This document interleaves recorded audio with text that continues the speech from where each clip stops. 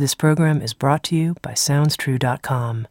At SoundsTrue.com, you can find hundreds of downloadable audio learning programs, plus books, music, videos, and online courses and events. At SoundsTrue.com, we think of ourselves as a trusted partner on the spiritual journey, offering diverse, in-depth, and life-changing wisdom. SoundsTrue.com. Many voices, one journey.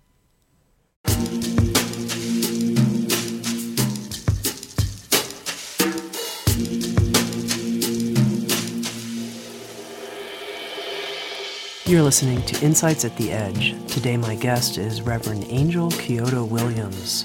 Rev Angel is an author, activist, master trainer, and founder of the Center for Transformative Change. She is the acclaimed author of Being Black, Zen and the Art of Living with Fearlessness and Grace.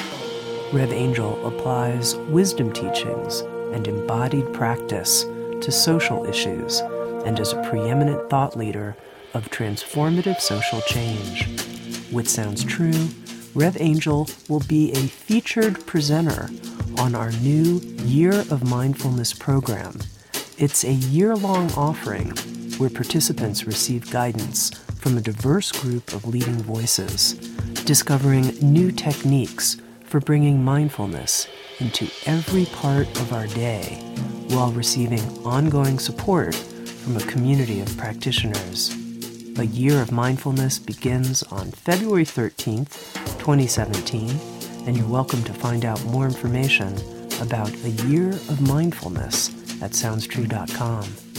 This episode of Insights at the Edge was originally recorded as part of Sounds True's Meditation Summit, which was a gathering online of 30 different meditation teachers who each shared a different practice from their tradition and approach.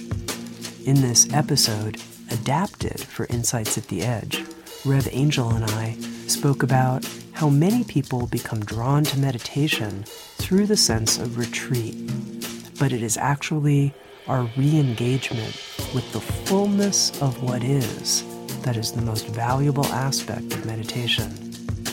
We talked about what she calls a warrior spirit, the cultivation of a willingness to engage with the world, to shed the ideas of who we are in order to find out who we actually are, and how this allows us to be in an empowered relationship with the world.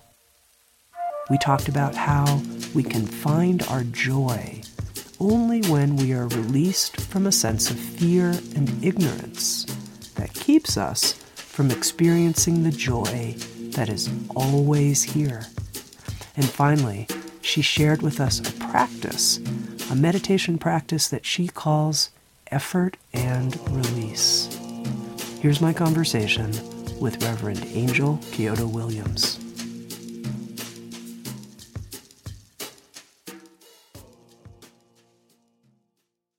To begin with, I'd love if you could speak some to the intersection of meditation and social change. I think for many people, they don't get how those two things are actually connected. That's great. I actually don't get how they're not connected. We manifest the life that we live in externally, and it's completely founded on our inner life, the way that we relate to ourselves internally, as well as the way that we relate to others internally. And so the self-talk that we have, the degree of noise in our mind, and the way that our minds are racing, whether we're fundamentally present or not present, both to ourselves and to others, has a direct relationship to how we show up in the world, what we find permissible in terms of what shows up in the world, what we choose to engage with in terms of levels, various forms of oppression, whether those things we feel shut off to those things, whether we face them, whether we confront them, or whether we simply disappear and focus only on our own lives. To a great degree, our ability to be present and to develop our capacity to be present wakes us up to the entire phenomenal world of what is going on in front of us. And particularly if our meditation is geared towards tending to our own suffering and what it is that is underneath all of our own lives, we begin to touch our own suffering. And the direct result of that is that we are immediately connected to being able to feel, hear, and see the suffering in the world. And to me, what that has, for me, what that has done it has drawn a bridge from my inner life directly to what is happening in the world. And then that calls for a response. If you truly hear your own suffering, you then hear the suffering of others, because there is no just us. And the natural and I think organic response when you truly, I want to say, both hear the suffering in the world, but also have a sufficient sense of grounding in your own relationship to yourself, then you actually feel called to respond. And what we call that is compassion. Now, you gave your initial response saying that you don't get how meditation and social change are disconnected. And I think for people for whom they're disconnected, let's start on the meditator's side. I love meditating. I love going on retreat, being deeply internal, and I feel too sensitive for the world. The world is too coarse for me, and I'm in a space more of eternity, and I just don't feel connected. That's my experience of meditation. So, I mean, someone might be in that space, and for them, it's not very connected. What would you say to that? Yeah, I mean, I think it's an important aspect of meditation. I think it's an important point and part of the journey of meditation to actually retreat. It's also a significant, and I think certainly the greater part of the historical Buddha's life was to actually re-engage and enter the world from the perspective of having been able to touch the depths of one's own inner life and to have that disconnect so that you can hear. It's sort of like putting on headphones when you're in a noisy place, and you close out the rest of the environment so that you can really hear yourself think and breathe and feel and distinguish the difference between what is happening outside and your degree of reactivity to what is happening outside. But ultimately, you take the headphones off and you get back out into the world. And so I think that it's very much a part of the unfolding of our practice and the depth of our practice to choose to re-engage the world as part of how we integrate ourselves and our own lives back into the fullness of everything that there is. Reverend Angel, I have a feeling that many of our listeners and viewers are not familiar with you. This will be their first meeting with you. And I'm wondering if you can just give people a sense of how you became attracted to Zen. What called you about Zen? Well, I think that, certainly what called me in the first order is just a sense of that sense of retreat. The opportunity. I would say there's my initial touch of Zen. I ran into the book Zen Mind, Beginner's Mind by Shunryu Suzuki Roshi. And it felt like it was just speaking my language. There was, someone suddenly decoded my internal relationship to myself and my own world. And that was sort of like, it was there at the ground. And I began my own sort of, haphazard practice, sitting in a closet and, the kinds of things that we do. And then the thing happened to me that happens to many people. I had an experience of great suffering and loss in my life. My grandfather, who was very dear to me, passed away, and Zen was there to catch me, or my practice, the meditation practice, was there to catch me. And that encouraged me to deepen that practice, because what it enabled me to do is to be able to pay attention to my own experience, and to actually, I came to realize that I was not living my own life. I wasn't actually, I didn't even know what my own life was. I was lots of things that were labels that were outside. I was African American, I was mixed race, I was female, I was queer, I was, cool, a New Yorker, I was a cafe owner. There were lots of things that were foisted upon me and that I took on, that I engaged. Also, as a result of like racial construct, I wasn't necessarily worthy. I wasn't necessarily going to go, but so far. There were lots of identities and labels that I came to realize that they weren't mine. As in, I was carrying them around with me, but I don't even know where they came from. And what the practice enabled me to do is to actually be able to distinguish a sense of my own voice, where I was, who I was, what was the ground that I stood on when all of those other labels were taken away, when I didn't have those things to relate to. And in many ways, that correlated to the feeling that I was in as a result of that suffering. It's like, it's all gone. And what of this matters? The Zen practice enabled me to discover for myself and what actually mattered to me. And then to rebuild from that inner place of grounding and rebuild outside, and then go outside and take that out. Now, I know you talk about Zen calling forth a warrior spirit in you and in committed practitioners. What is that warrior spirit, and how does meditation connect us to it? Yeah, I would say that it's even more than Zen for sure. I think it is, over the years I've really come to understand it really is this cultivation, as I was speaking before, of a willingness to actually engage the world. And so for me, when you find a solid ground, and I don't mean a ground where you falsely believe that nothing's going to change, but you find the ground of groundlessness, actually, right? That things will change and they will keep moving, and they won't always be the way that you want them to. That you will suffer, but you will also be able to. That will allow you to experience great joy. That you can find joy in the midst of suffering. In fact, that's exactly where joy lives. When you get in touch with that for yourself, and you give yourself the opportunity to cast off all of the ideas about who you are and get in touch with who you really are. For me, what that means is you are then empowered to actually be in relationship to the world. So I think many of us retreat from the world or resist because we have a sense of being overwhelmed by it, that it will overwhelm us, that we won't be able to survive, that if we actually hear the suffering, we won't be able to tend to ourselves, that we'll be, it's just too much. And paradoxically, the opposite is true.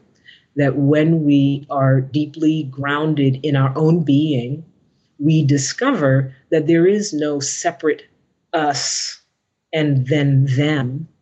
And so we have a generative capacity that comes from, a liveliness that comes from being able to touch this ground, to be seated, to be rooted in this ground of our own being.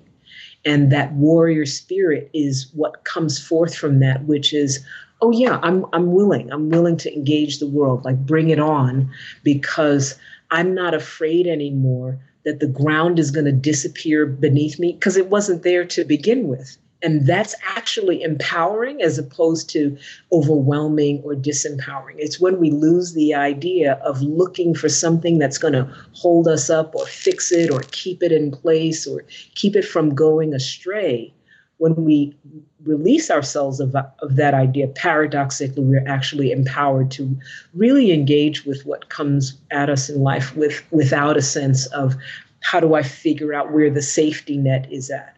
You let go and you say, I can actually just jump out there, because there is no safety net. The safety net is me, and whatever it is that I unfold in my life is what I have to work with.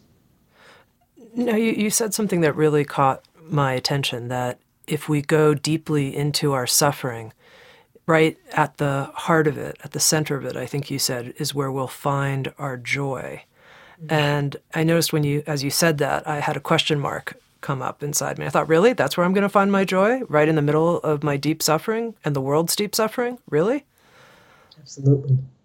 Yeah, I think we have been, as Spike Lee would say, bamboozled and hoodwinked into believing that our joy exists in some kind of other place, that when we finally get to this other place, and I think that the Western expression and the way that we have put forth the conversation about Buddhism and Dharma in general has also helped to cultivate that sense of like, oh, there's this other place that we're going to get. And once we arrive at that other place, it'll all be better. And really, the place that we most need to go deeply into and to tend to is the places in which that we are most ignoring, the places that we are most avoiding, the places that we are most suffering. Because when we don't touch our own suffering, what we do is we actually create more suffering. We expand the darkness around us, right? So ignorance is actually deepened, and we allow ourselves to create, I want to say, like roadkill. We leave behind roadkill of suffering in terms of how we relate to other people, how we relate to the world, what we allow to unfold in terms of patriarchy, in terms of racism, in terms of xenophobia, that we see quite a rise of in our country in the last little while. We allow those things to happen because actually we feel overwhelmed by it because we're not tending to the suffering in ourselves. So when we get into the suffering and what it is that we're avoiding, we're relieved. We're relieved of that sense of fear and becoming small and trying to fit into smaller and smaller containers. And that's where our joy is found. I'm not saying that like in the middle of our mess, there's a big ice cream cone. That's not what I mean by find joy in the midst of our suffering. I'm saying that we find our joy because we're released of a sense of fear and ignorance that is what keeps us from being able to directly experience the joy that is actually always there, always available to us in life. Reverend Angel, I so appreciate the fearlessness in which you talk about being with our suffering. And I want to understand more how you feel people can cultivate that kind of fearlessness in themselves. I think for some people, when it comes to facing whether it's intergenerational suffering or the pain in the world, there's a part of them that just freezes and puts up a defense and says, I can't do it. And here you are speaking so eloquently about just, walk right in. Yeah, I think, this is the main subject that I'm interested in these days, is really that it's time for us to practice what I call and enter into what I call a radical Dharma. And radical, we sort of freaked out about that word because we have all kind of strange connotations of it in this country. But when I say radical, it comes from the root radix, which means whole, which is or complete, right? But so to have a complete Dharma, to have a complete truth, and the complete truth means to be willing to investigate not just the parts of ourselves that feel like I can navigate that. I'm ready to get to that, but rather to be really willing to cultivate our sense of a skill, right? It's sort of like entering into the cold beach water. You put a toe in and you put a foot in, you get an ankle in, you get up to your calf and then your knee. But you have to be willing to keep stepping in further and further again in order to be able to swim in the great ocean of life that is available to all of us. And so we have, I think, out of our cultural proclivity to package things, we have generated and passed on a kind of relationship to our inner life, to our spiritual life, to our practice life, to Dharma that is packaged and it is well maintained and is stuck in a particular place. Right? We put it on Tuesday evenings at 6:30, from 6:30 to 8:30 p.m. And really the idea of such a powerful and potent practice as is meditation is to actually to draw the lens back as far as we possibly can onto the entirety of our lives. And so that is the entirety of our trauma, the entirety of our wounding, the entirety of our history, the entirety of how we take care of ourselves, how we relate to ourselves and others. And when I say others, not just the others that we feel comfortable with, but the people that we feel most other from. For me, that's a radical practice. And so my own practice has been to keep saying, and where have I not yet looked? And to where have I not yet looked? And to be willing to investigate the places that I have not yet turned the light of the Dharma on, to turn the light of my practice on, to invite into my meditation practice, and really to sit with those places and allow what is true for me and what is real for me to come up, and to do that without judgment, and to feel what I feel, and to allow that to simply be there, to be in relationship with it. And then to carry on from there. And I think that what it is not so much that I'm choosing to be a warrior, but rather when we clear the things that are in our path, when we just take care of the stuff that's in our path that's hidden because we've been taught to avoid it and to make it go away, that what emerges is the warriorship, the fearlessness that is actually just true for all of us. It's how we come. Mm-hmm.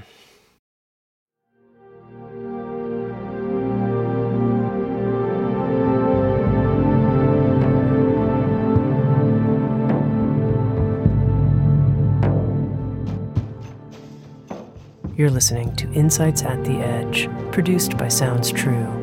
We welcome you to learn more about our collection of more than 1,000 learning programs and receive 3 free gifts just for visiting us.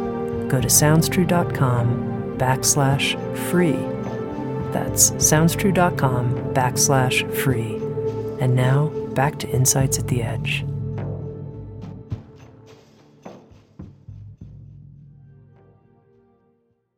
At this point, Reverend Angel, I would love it if you could take us through the practice that you've offered to teach as part of the Meditation Summit, a practice on effort and release, how to practice. And to begin, could you introduce the practice to us? Yeah, sure. So this practice comes from my own experience with yoga. I have developed a practice I called Fearless Yoga.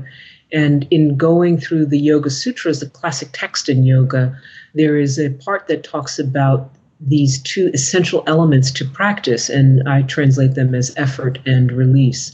And that is to say that on the one hand, we want to really establish the basics of our practice, the firm foundation, building in the structure, and giving it everything you got. So really show up to your practice. You really show up to the moment that's in front of you.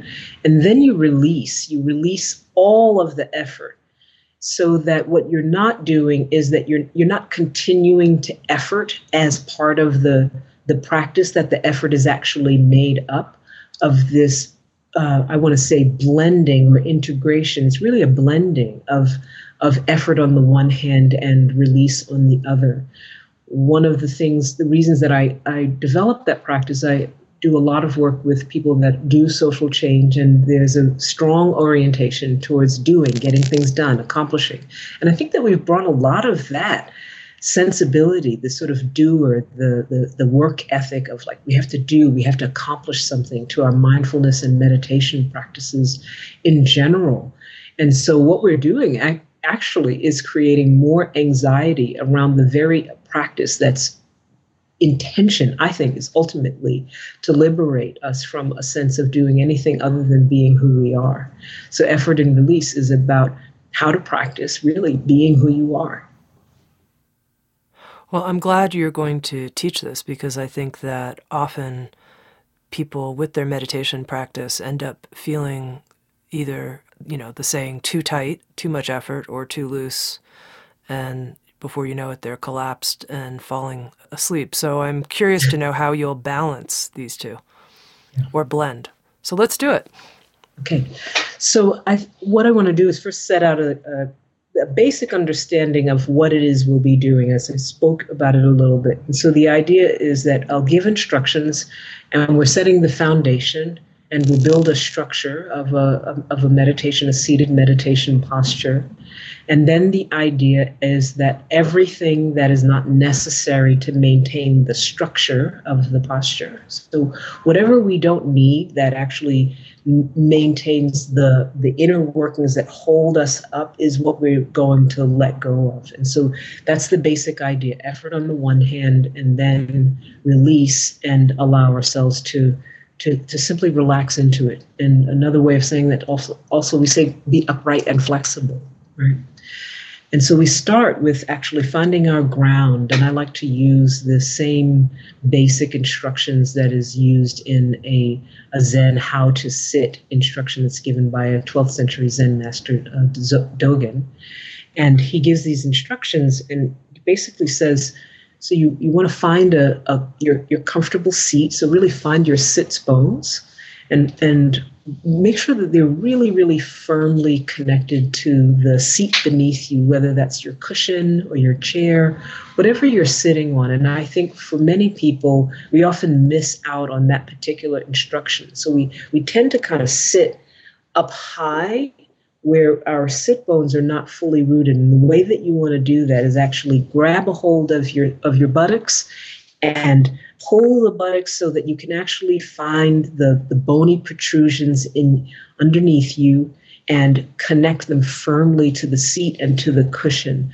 So you want to have a sense of stability so that when you think about moving, that moving doesn't automatically happen. So you want it so that you're so firmly rooted that it takes some effort actually to move you from your seat. And so you want to have a strong and solid seat. And from there, we'll build upwards. Then you want to press your crown towards the sky. So we have a firm ground and then the dynamic tension of pressing the crown towards the sky. And what that does is to create a length so you want to have a length in your spine. And there's an instruction that says have your ears against your shoulders. And ears against the shoulders means that there's also dynamic tension so that you're creating width. We often think of meditation as kind of like long and skinny way, where we get up very high and then we collapse because we can't keep that up.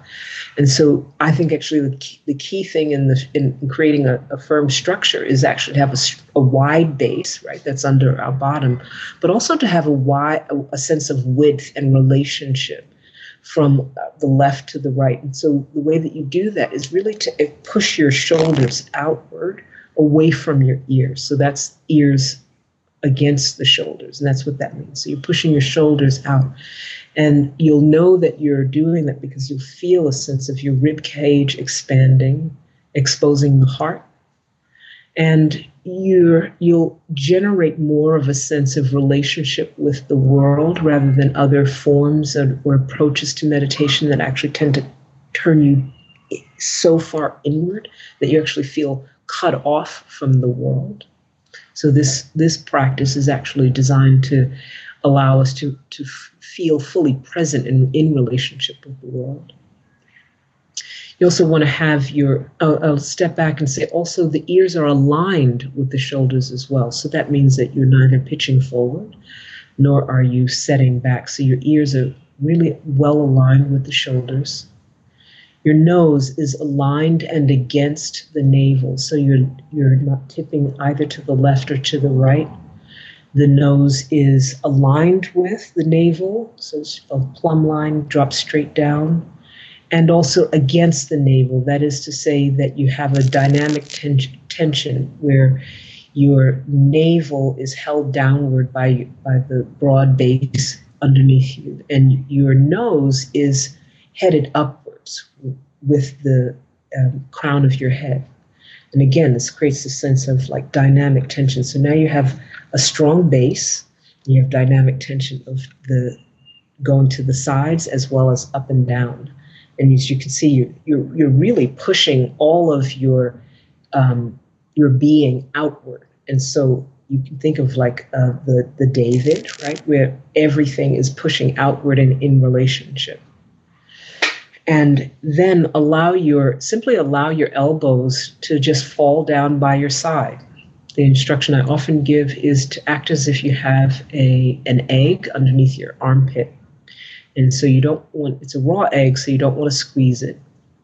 And you don't want to flap your arms out so far that the egg falls out and breaks. So it's a kind of a soft, rested place. And just allow the hands to, people think a lot about the hands, just allow them to, the elbows to pivot in and just rest on your lap. Or if you like a particular way of holding your hands, a mudra, of having the hands folded on top of each other, you can do that as well. And then finally, just do a little bit of swaying, both to the sides and then back and forth, where you can feel the sweet spot that's in the middle of both of those directions. And then finally, one long out breath. Right?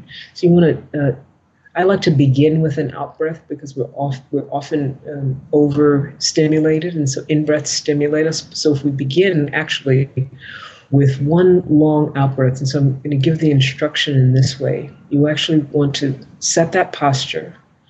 So strong foundation, find your sit bones, crown to the sky, so that's sit upright. Bring your ears against your shoulders and aligned, and your nose against your navel, also aligned.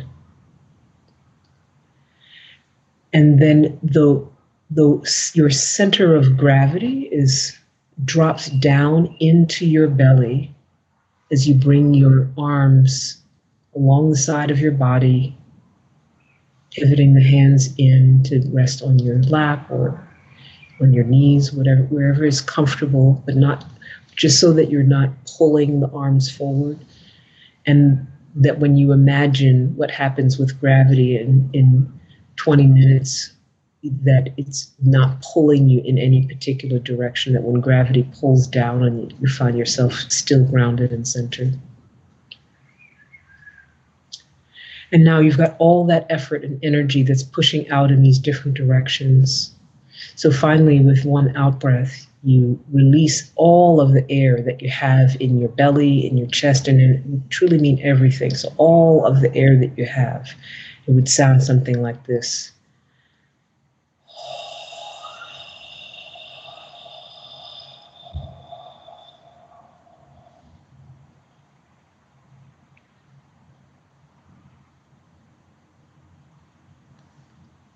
And when nothing is left, you simply release the diaphragm and then continue with a natural breathing.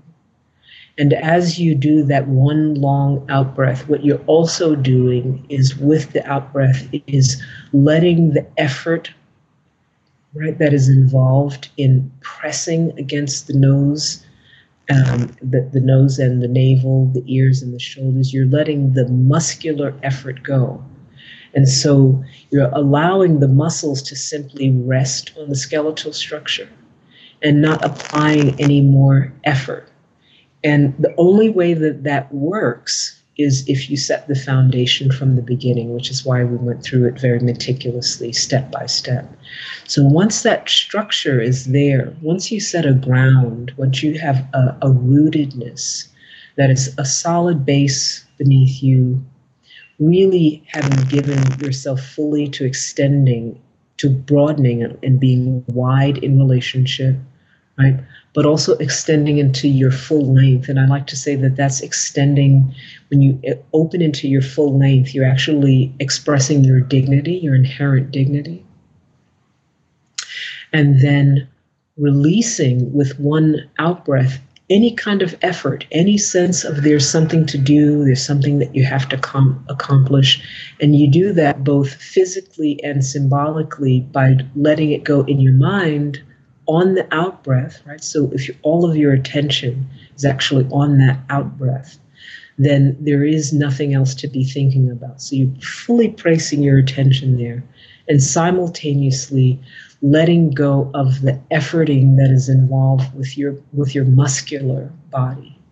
And all that is left, all that remains, is the solid foundation and the solid structure that you have created for you to simply relax in and to be with. And so one more time, we'll just walk through that very quickly so that it doesn't feel disconnected from the instructions. You create the solid ground by finding your sits bones. And you're going to sit upright, pressing your crown towards the sky. Broaden or widen into a sense of relationship by pressing your ears against your shoulders. And lengthen into your dignity by pressing your nose against the navel. Allow your center of gravity to drop down and rest in your belly, because our belly is the center of our action, and it's where we keep what matters to us rooted and at the very center of what is of our being, so that we can maintain what's important to us. And with one full out breath, you'll give one full out breath. That's really complete. And as you do that, releasing all muscular effort that's not necessary to maintain the structure of the posture. So complete out breath.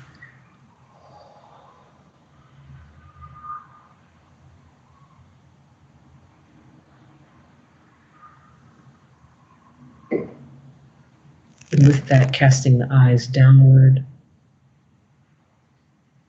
If that's too difficult for some people, you may start with your eyes closed, but I encourage you to actually keep the eyes slightly open so that you let light in and you remain in relationship with your surroundings.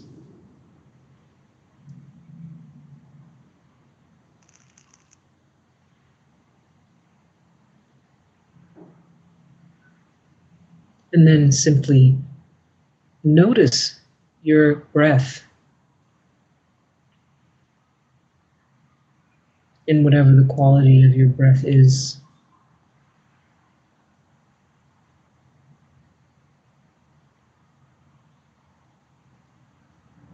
It may be short, it may be long,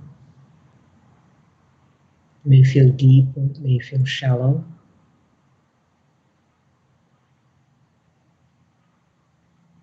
Perhaps it's very smooth, or perhaps it is feeling unsettled. Whatever it is, there's no need to actually change it in any way.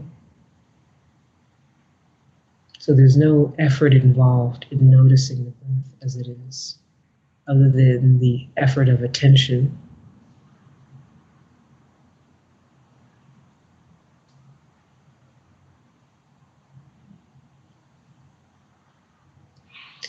And keeping the attention on this single point of the breath.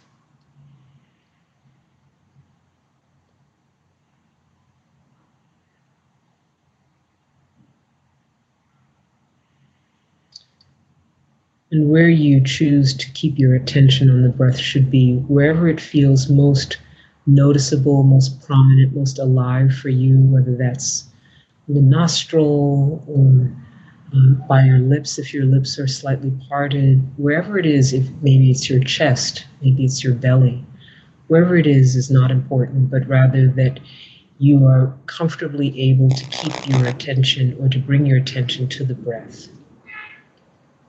And consider that is the single point of your practice for this time.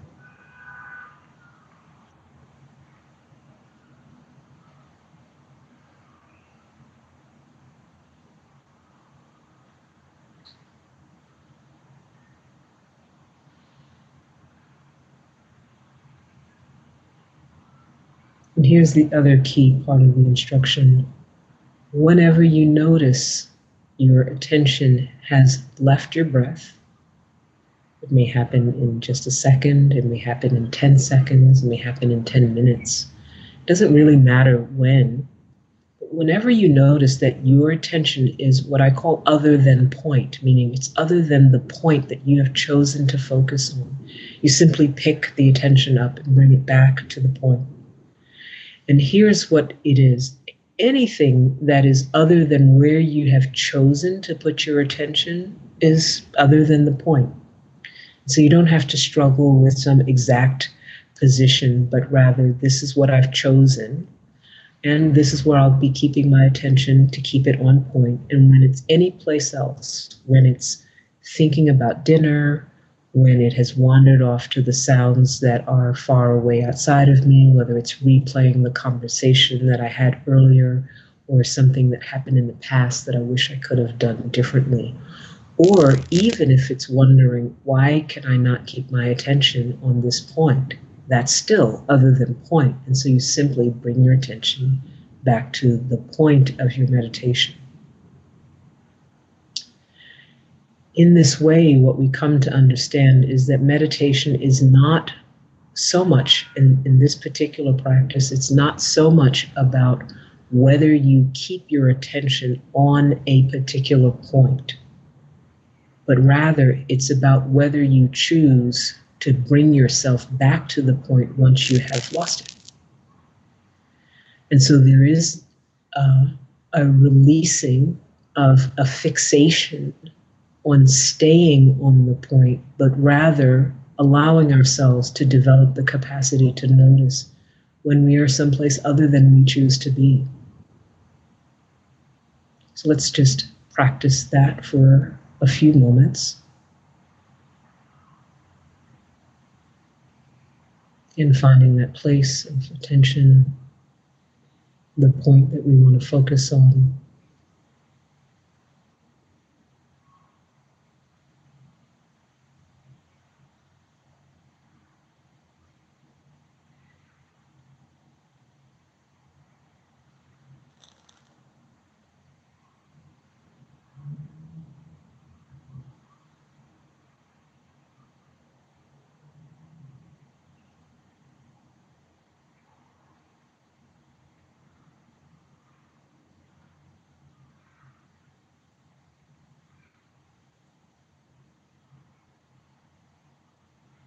And as we notice our attention in some place other than our chosen point, as we will notice,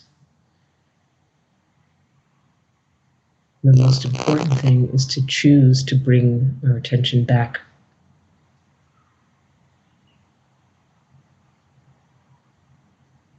to whatever our point of focus we have chosen.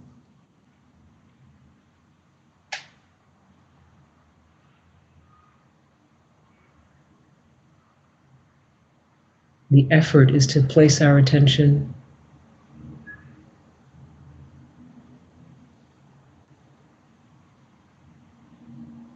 to notice when we have gone someplace other than where we choose, without judgment, pick up the attention, put it back, and then release anything else that is other than simply maintaining the fundamental structure of our practice.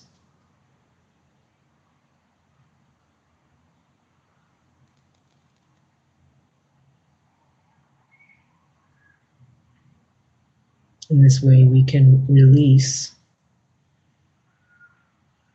a sense of over-efforting while still having a strong foundation and structure. We can release a sense of anxiety about having to stay in the right place. We can release a sense of accomplishment, knowing that simply the willingness to choose to come back to wherever we choose to have our focus is the meditation.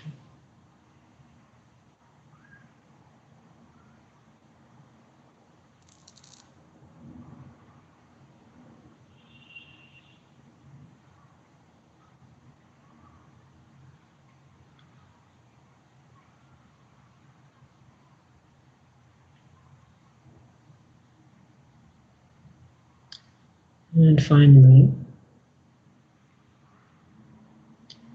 as we draw practice to a close, we can simply bring a sense of gratitude for the entire range of experience that we have during our practice, both the times that we were on point and the times that we were off point, and especially the times that we decided to come back to wherever it is we choose to make our focus as many times as we need to do it, over and over again. And just appreciate the entire experience for what it is.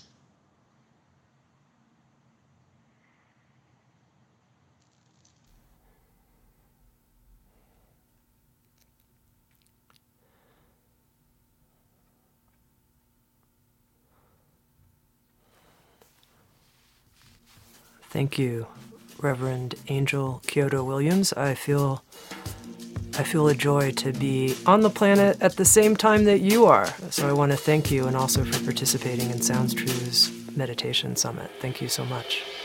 Thank you so much. You've been listening to my conversation with Reverend Angel Kyodo Williams. Rev Angel, along with John Kabat-Zinn, Jack Kornfield, Tara Brock, George Mumford, and many others, will be featured presenters in Sounds True's Year of Mindfulness, a new year-long online offering which features broadcasts each month and trainings to bring mindfulness off of the cushion into every area of your life. A Year of Mindfulness begins on February 13th, 2017. For more information, please visit SoundsTrue.com and look for A Year of Mindfulness. SoundsTrue.com. Many voices, one journey. Thanks for listening.